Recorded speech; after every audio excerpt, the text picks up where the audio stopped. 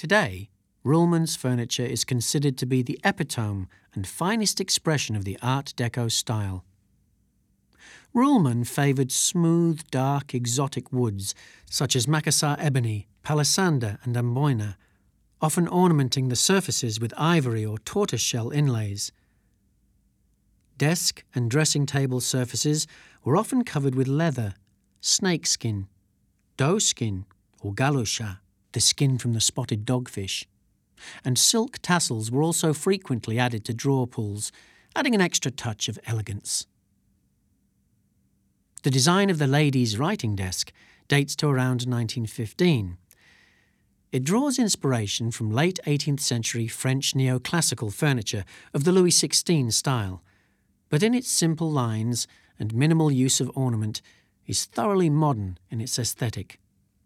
It employs the fuseau leg, where it is attached to the carcass halfway up the body of the piece, a design feature unique to Ruhlmann and a signature of his earlier cabinet pieces. The particular configuration of the leg on this desk appears to be unique to this design and its variants.